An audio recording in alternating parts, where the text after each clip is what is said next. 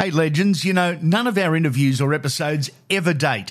Ever. They are all timeless and ready for you for when you're ready to listen. Download the lot and rip in.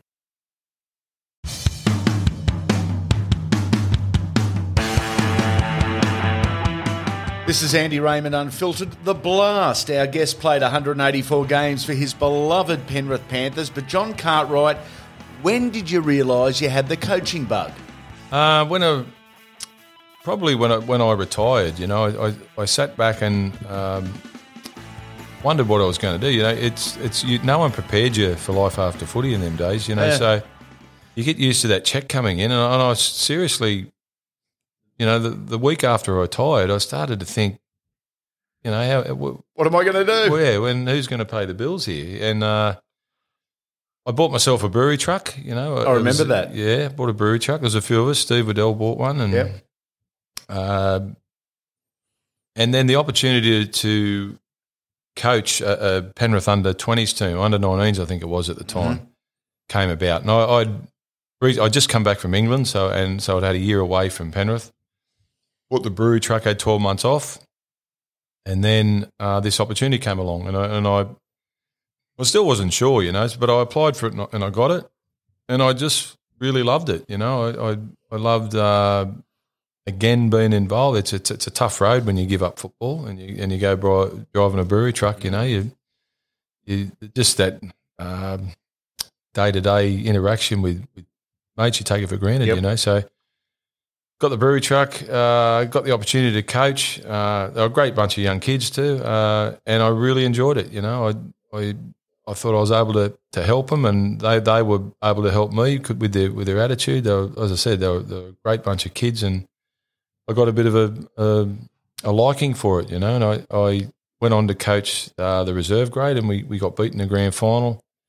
And just after that, Phil Gould took over at the Roosters as a coaching director, and he put Ricky Stewart in charge, and he got myself and Dean Pay to be involved as well. And that was probably the biggest learning curve I've ever had as a player or as a coach. There was three of us that only really ever coached, had a couple of years' experience between us, all coaching lower grades. So we got thrown in at the deep end. We had him there to help us, but it was a fantastic period. We made 3 grand finals in a row. We won one.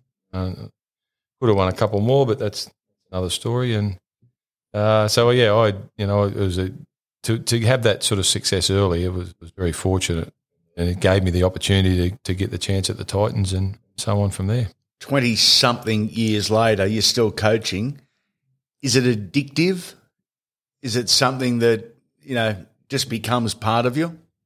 It is. I think at the end of the day, when you get a win at the end of the day, it's the closest thing you'll ever get to that adrenaline rush that when you played, Yep. It's a different type of adrenaline rush, but it's certainly, when you're the head coach and you get a result and you know how hard they are to get, just to get the result at the end of the game and see your players work so hard and you know how hard it actually is. The buzz you get, you can't get it anywhere else. What's the coach's biggest challenge? Is it working out a way to beat an opposition or simply getting the best out of your own guys? I think without doubt it's getting the best out of your own guys.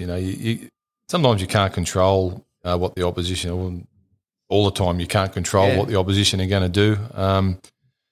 What you'd like to be able to, as a coach, turn up every day or every game and just know that your players are just going to play the same every week. That's going to give yourself a chance to win the game. And I think probably a bit how Wayne Bennett thinks.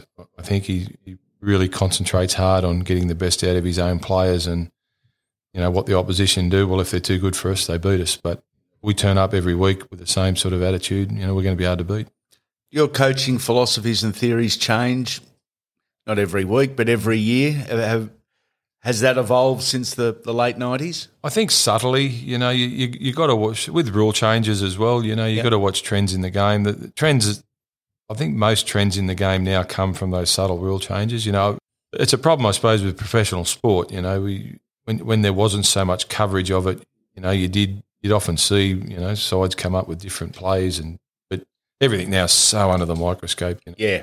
You do a play once and then never works again. they're all over you. So it's more about trends now, and with a faster play the ball and the markers out of play, it's just every side now just tries to seize that time at the ruck. So I get a bit frustrated sometimes with the game because we all tend to follow each other, and we do it. We do it because it works, and that's the bottom line. And you don't have success, you don't work. Yeah, I fully agree on that note. I don't think there is a huge difference between any of the 16 clubs and how they coach and how they play. Do you think there are 16 coaching groups over this off-season trying out different theories, different practices, different ideas, and trying to evolve the game to the next level with these rule changes? Because you've got 3 months to think about it now. Yeah, I think there will be subtle changes. I think if you try and reinvent the wheel, you're going to do it just for the sake of doing it and throwing the dice and hoping that you're going to change the game. I think every week with the new rule changes, sides were adapting, and in the end, the side that were best at, like Melbourne's always been great at the ruck, great at the play the ball. And let's be honest, they could have won that grand final by 30 points. They won the semi by 30 points, so they were the best at it. Good luck with the Broncos in 2021. Thank you, mate.